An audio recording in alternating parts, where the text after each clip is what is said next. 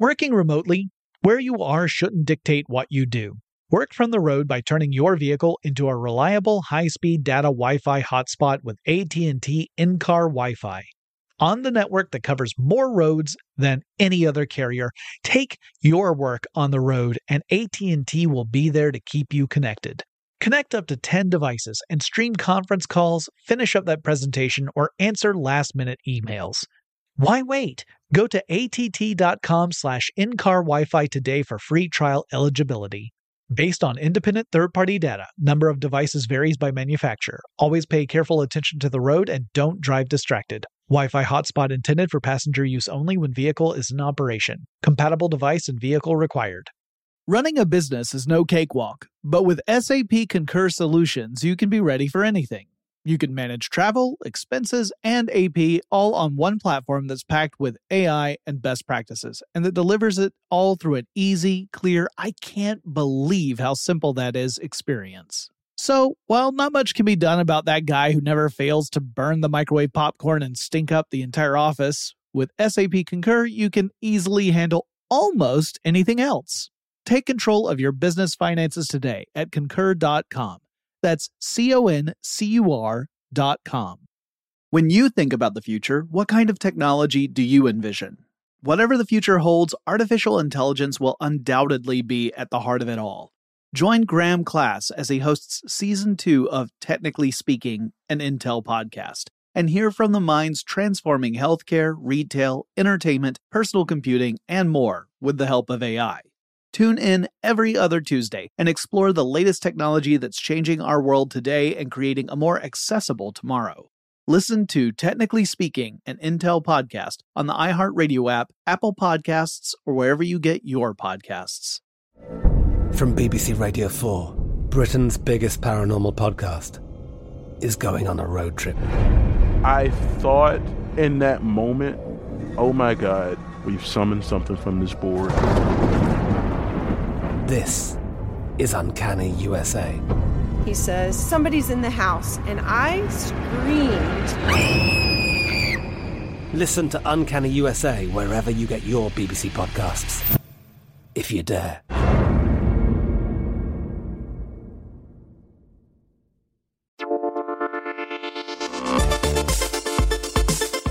Welcome to Tech Stuff, a production from iHeartRadio. Hey there and welcome to Tech Stuff. I'm your host, Jonathan Strickland. I'm an executive producer with iHeartRadio, and I love all things tech. And this is the tech news for Tuesday, August 24th, 2021. Let's get to it because there's a lot to cover. The crisis in Afghanistan is devastating, but there are some interesting ways that tech and tech-related companies are trying to help the people of Afghanistan. For example, Airbnb, which often gets lumped in with tech companies because of the software that handles bookings and such, has announced it will supply temporary housing to up to 20,000 Afghan refugees. That's a lot of people, but that's less than half of those the U.S. says it has evacuated from Afghanistan so far, with thousands more attempting to flee the country. Airbnb says it will fund the stays for those refugees, giving them a safe place to live while they look for more permanent housing. Airbnb CEO Brian Chesky called, quote, the displacement and resettlement of Afghan refugees in the U.S. and elsewhere one of the biggest humanitarian crises of our time, end quote, which I think is a pretty darn good summary. He also said he hopes that other leaders of business will step up to try and help as well, and I hope the same thing. In related news, an Afghan app called Ehtisab, and my apologies for butchering the pronunciation of that, is trying to help the people of Kabul stay safe. The app publishes real-time reports of conflict, including reports of gunfire or explosions. It also reports on traffic congestion as well, clearly very important if there's an incident going on in the area. And it's all in service of keeping the people of the city informed and hopefully safe from harm. A ground team in Kabul actually supplies the reports, so this isn't some sort of automated service. It's rather one that's powered by real humans that are on the scene. The team posts the reports to a private WhatsApp group, and then there's another team of fact checkers who review the reports for accuracy. They remove any that are, unsubstantiated in an effort to cut down on misinformation or perhaps even disinformation. The app includes the ability to use location data to send relevant alerts to people who could be affected. That way, let's say that there's an incident in your area, you would learn through it, about it through the app, through a notification. But for stuff that would be happening, say, across the other side of the city, you wouldn't necessarily get that alert. Sarah Wahindi, who founded the app, actually escaped Kabul for a second time, I should add, and has worked to raise money from within Afghanistan to support her efforts. She also recently took steps to protect her employees in Afghanistan. She went to delete all information about the female employees of the company in order to protect them as the Taliban was advancing across Afghanistan. The Taliban has extremist beliefs regarding women, such as they have to remain at home unless they are accompanied by a male relative. That's one of many incredibly extreme rules the Taliban seeks to impose upon the population. I'm sure I'll be reporting on more stories from Afghanistan in future episodes, but for now, let's switch our focus elsewhere. So from Afghanistan to Malaysia, it's time to talk about the semiconductor shortage and COVID-19 again. Now, we've been in a shortage of semiconductors for several months now, with practically every tech sector affected as a result of this, from personal computers to video game consoles to automobiles and beyond. We're seeing the shortage impact the supply chains of multiple industries. And this has a ripple effect on stuff like pricing.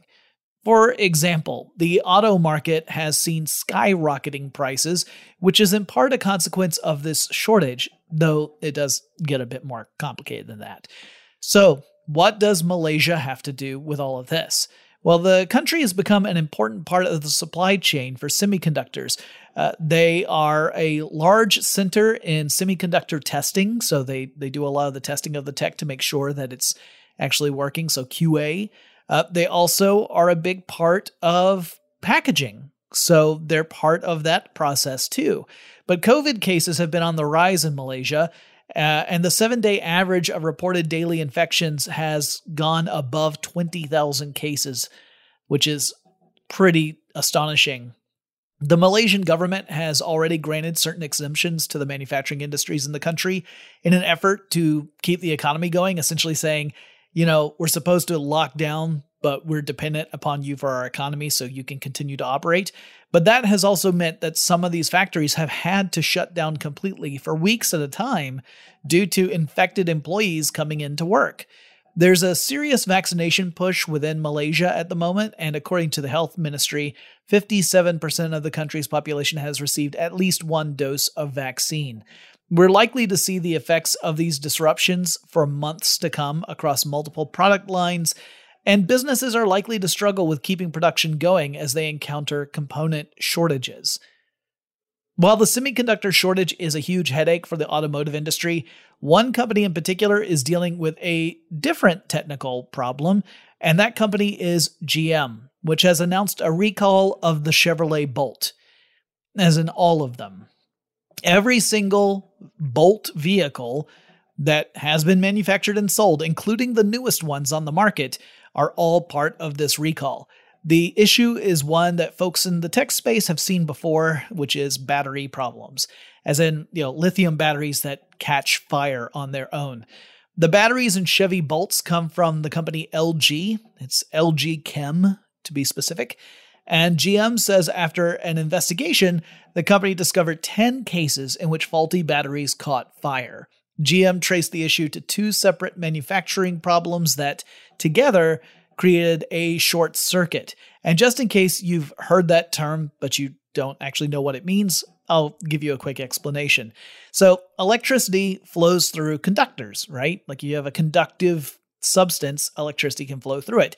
Well, circuits are essentially a pathway made out of conductive elements, and electricity will follow down this pathway, and somewhere along the way, the electricity does some work. So, like the classic example is it lights a light bulb or whatever before it continues on the rest of the pathway and ends at the other terminal. But if you were to create a shortcut that bypassed the light bulb and went from one terminal to the other directly, electricity would take that path. It would be the easiest path for it to get to where it quote-unquote wants to go. And when you're talking about batteries, if you create a shortcut for electrons to go from the negative terminal to the positive terminal really quickly, well, the battery tends to heat up because the electrochemical process that generates the electrons in the first place, it ramps up faster and faster, and this can lead to a fire or even an explosion. That was the case with Samsung's Galaxy phone a few years ago, and it appears to be a similar issue with the Chevy Bolt. GM says that the recalls, which cover more than 140,000 vehicles, are likely to cost the company nearly $2 billion. And it also said it plans to seek reimbursement from LG, which just makes me think of a very advanced version of the joke from Better Off Dead. $2 billion! I want my $2 billion! I don't know how many of you out there have actually seen Better Off Dead and recognize that reference. But never mind. Making dense batteries is a challenge, like making batteries that can hold enough energy storage so that they can do what we need them to do. That's already very hard to do. Making them in mass quantities while ruling out defects is even harder. But these are challenges that we'll need to overcome as the world creeps towards electrification of vehicle fleets, right? If we start to push more and more towards electric vehicles, which we should, in an effort to remove transportation as a big source of carbon emissions, well, we obviously have to make sure that the batteries that we're depending upon are reliable and safe. U.S. President Joe Biden is reportedly hosting a cybersecurity meeting in the near future, and big names like Apple CEO Tim Cook and Microsoft CEO Satya Nadella are among the guest list. The assumption is that this group will be called to discuss recent high-profile cybersecurity issues, such as the rise of ransomware and the emergence of supply chain cyber attacks. And just to define some terms, ransomware is a specific subset of malware that locks down systems or otherwise makes data inaccessible to users unless they pay a ransom to the hackers, typically in the form of cryptocurrency. These attacks can center on individuals, like you could get targeted by a ransomware attack, but it's more common to see hackers take aim at really big organizations where they can have a really big payday, particularly ones that rely heavily on digital information, such as healthcare organizations where that is critical to their operation, or companies in the tech sector in general. A supply chain attack is an attack where hackers focus on a company that supplies software to other companies. So imagine a company that creates administrative software that's used in corporate offices. And you've got a lot of organizations, like big companies, that rely on this particular administrative product. That's what they use to keep their records or whatever. So these hackers, in this case, would go in and target that software company.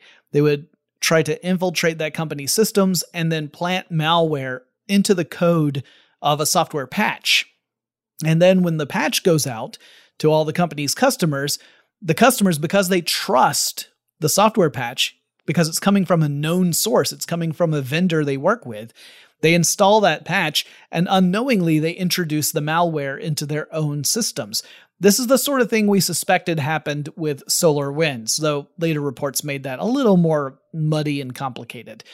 The Verge published an article about this, but the companies I see listed, which include the Southern Company, IBM, Google, JP Morgan Chase, and Amazon, in addition to Google and Apple, all these companies are obviously big tech companies. They are related to tech or depend heavily on tech. Undoubtedly, they all have departments that focus on cybersecurity, but none of them are actual cybersecurity companies.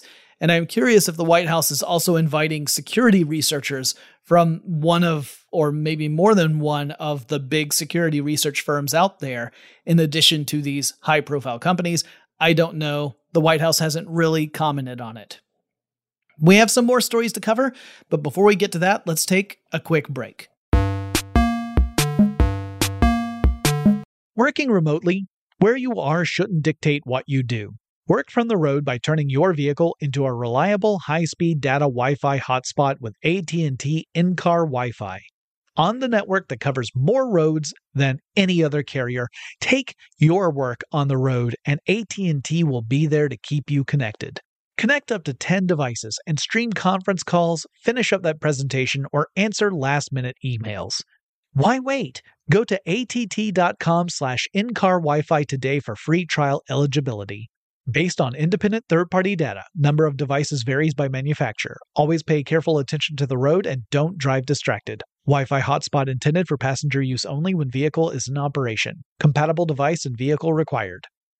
Running a business is no cakewalk. There is a ton to keep track of. Employees to keep happy, spending to control, travel to plan, and on top of it all, nobody knows exactly what the future holds. Your finance team always has to be ready to change. But with SAP Concur Solutions, you can be ready for anything. You can manage travel, expenses, and AP all on one platform that's packed with AI and best practices, and that delivers it all through an easy, clear, I can't believe how simple that is experience. And you can finally say goodbye to the costly mistakes and risks that come from manual work and spreadsheets. So, while not much can be done about that guy who never fails to burn the microwave popcorn and stink up the entire office, with SAP Concur, you can easily handle almost anything else. Take control of your business finances today at concur.com. That's CONCUR.com. I'm Katya Adler, host of The Global Story. Over the last 25 years, I've covered conflicts in the Middle East, political and economic crises in Europe, drug cartels in Mexico. Now I'm covering the stories behind the news all over the world in conversation with those who break it. Join me Monday to Friday to find out what's happening, why, and what it all means. Follow The Global Story from the BBC wherever you listen to podcasts. When you think about the future, what kind of technology do you envision? Whatever the future holds, artificial intelligence will undoubtedly be at the heart of it all. Join Graham Class as he hosts Season 2 of Technically Speaking, an Intel podcast from Ruby Studio in partnership with Intel. Explore the future of technology that's rapidly evolving our world today with the help of AI. There is still so much work and research needed to fully understand the power and potential of AI. And Intel is at the forefront of implementing AI and revolutionary technology that's changing the world we live in for the better.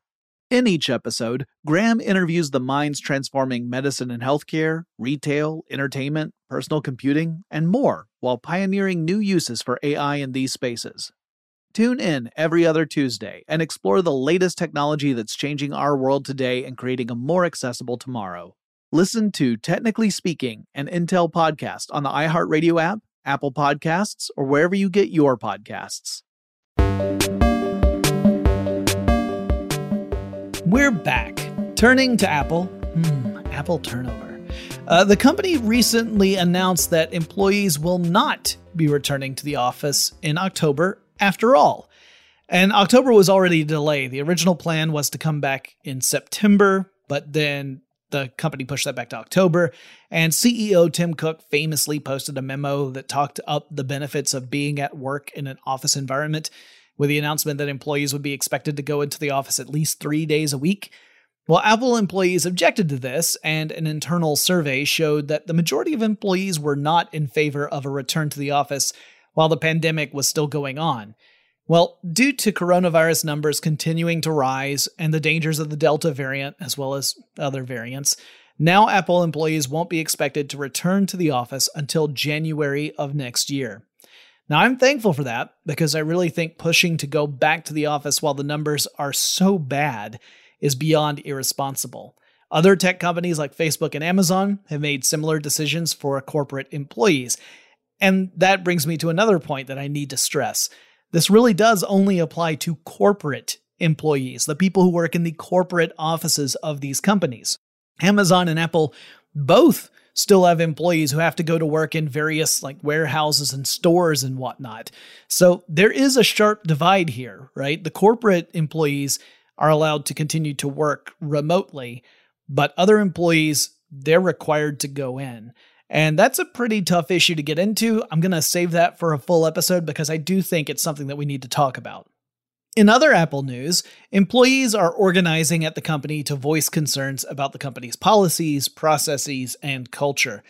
As part of that strategy, the employees have launched a website. That website is apple2.us.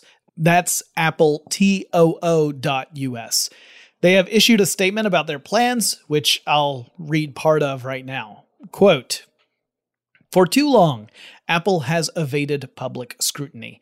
The truth is that for many Apple workers, a reality faced disproportionately by our Black, Indigenous, and other colleagues from minoritized racial, gender, and historically marginalized groups of people, the culture of secrecy creates an opaque, intimidating fortress.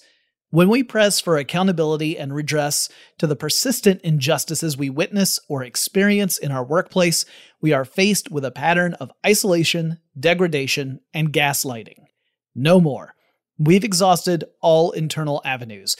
We've talked with our leadership. We've gone to the people team. We've escalated through business conduct.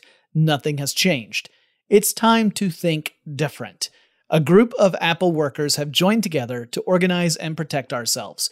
We are asking fellow Apple workers who want to see real change at Apple to share their stories." End quote. This statement goes on. There's actually a lot more at the website, but you can read the whole thing at apple2.us. According to The Verge, the group of employees consisted of around 15 current and former Apple employees. So not a huge group. However, they are already getting support among other current and former Apple employees who are posting their stories, and the site is publishing them, as well as some of these stories are getting published in internal communications channels like Slack channels and stuff at Apple. So we will continue to follow this story as it develops. And now for some stories about hacking and cryptocurrency. The Verge reports that a hacker who stole around $600 million worth of cryptocurrency from a company called the Poly Network has returned the assets. And you might be saying, what? And I mean, I know I was. Well, it turns out that this particular hacker found an exploit and decided to take the assets and then store those assets, those stolen cryptocurrencies, into a trusted account, while the hacker then communicated with Poly Network, and Poly Network worked to patch the vulnerability. Apparently, the hacker decided to do this because they felt it was just a matter of time before someone else spotted this vulnerability and then stole crypto, but for realsies. This hacker, a white hat hacker type, was really making a big statement. And so once Poly fixed the problem, the hacker returned all those assets.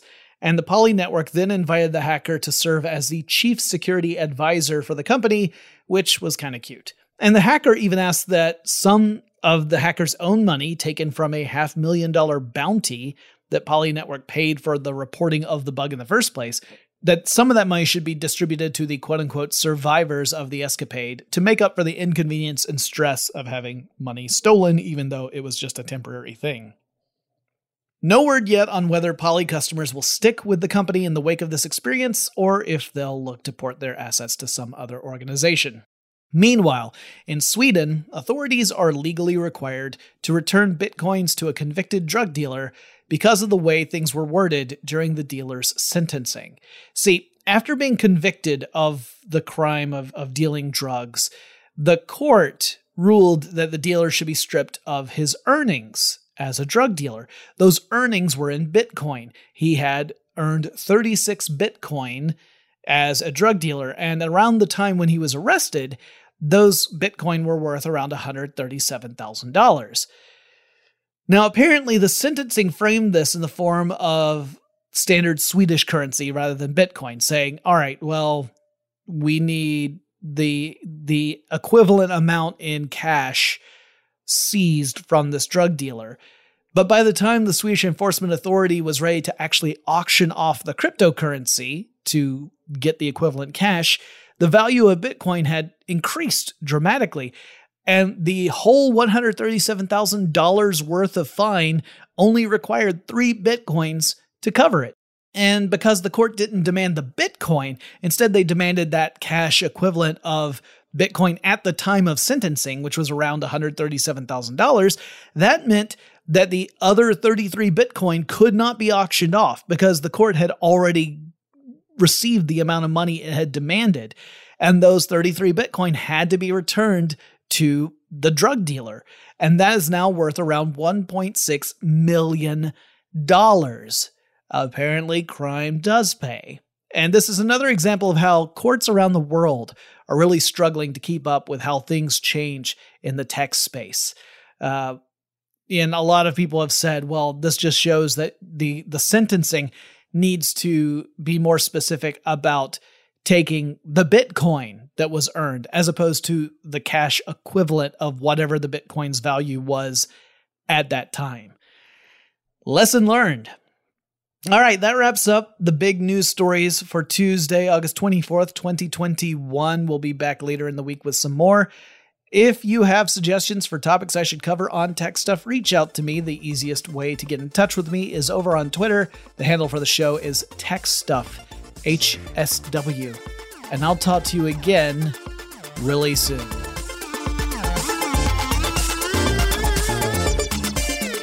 Tech Stuff is an iHeartRadio production. For more podcasts from iHeartRadio, visit the iHeartRadio app, Apple Podcasts, or wherever you listen to your favorite shows. Running a business is no cakewalk, but with SAP Concur Solutions, you can be ready for anything. You can manage travel, expenses, and AP all on one platform that's packed with AI and best practices, and that delivers it all through an easy, clear, I can't believe how simple that is experience. So, while not much can be done about that guy who never fails to burn the microwave popcorn and stink up the entire office, with SAP Concur, you can easily handle almost anything else. Take control of your business finances today at Concur.com. That's CONCUR.com.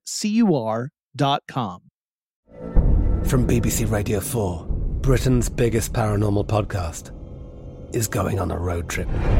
I thought in that moment, oh my God, we've summoned something from this board.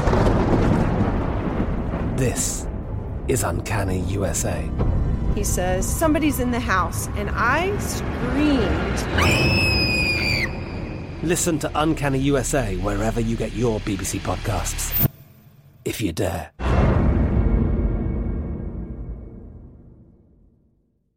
Xfinity has free premium networks for everyone this month, no matter what kind of entertainment you love. Addicted to true crime? Catch killer cases and more spine-tingling shows on A&E Crime Central. Crave adventure? Explore Asian action movies on Hi-YAH. Searching for something extreme? Check out skating, snowboarding, and more on Fuel TV Plus, the global home of action sports. And find crowd-pleasing bops on iHeartRadio's Hit Nation playlist. There's new free shows and movies to love every week. Say free this week in your Xfinity voice remote. Xumo Play is your destination for endless entertainment. With a diverse lineup of 350 plus live channels, movies, and full TV series, you'll easily find something to watch right away. And the best part? It's all free. Love music? Get lost in the 90s with iHeart 90s, dance away with hip-hop beats, and more on the iHeartRadio music channels. No logins, no signups, no accounts, no hassle. So what are you waiting for? Start streaming at play.xumo.com or download from the app and Google Play stores today. All you can stream with Xumo Play.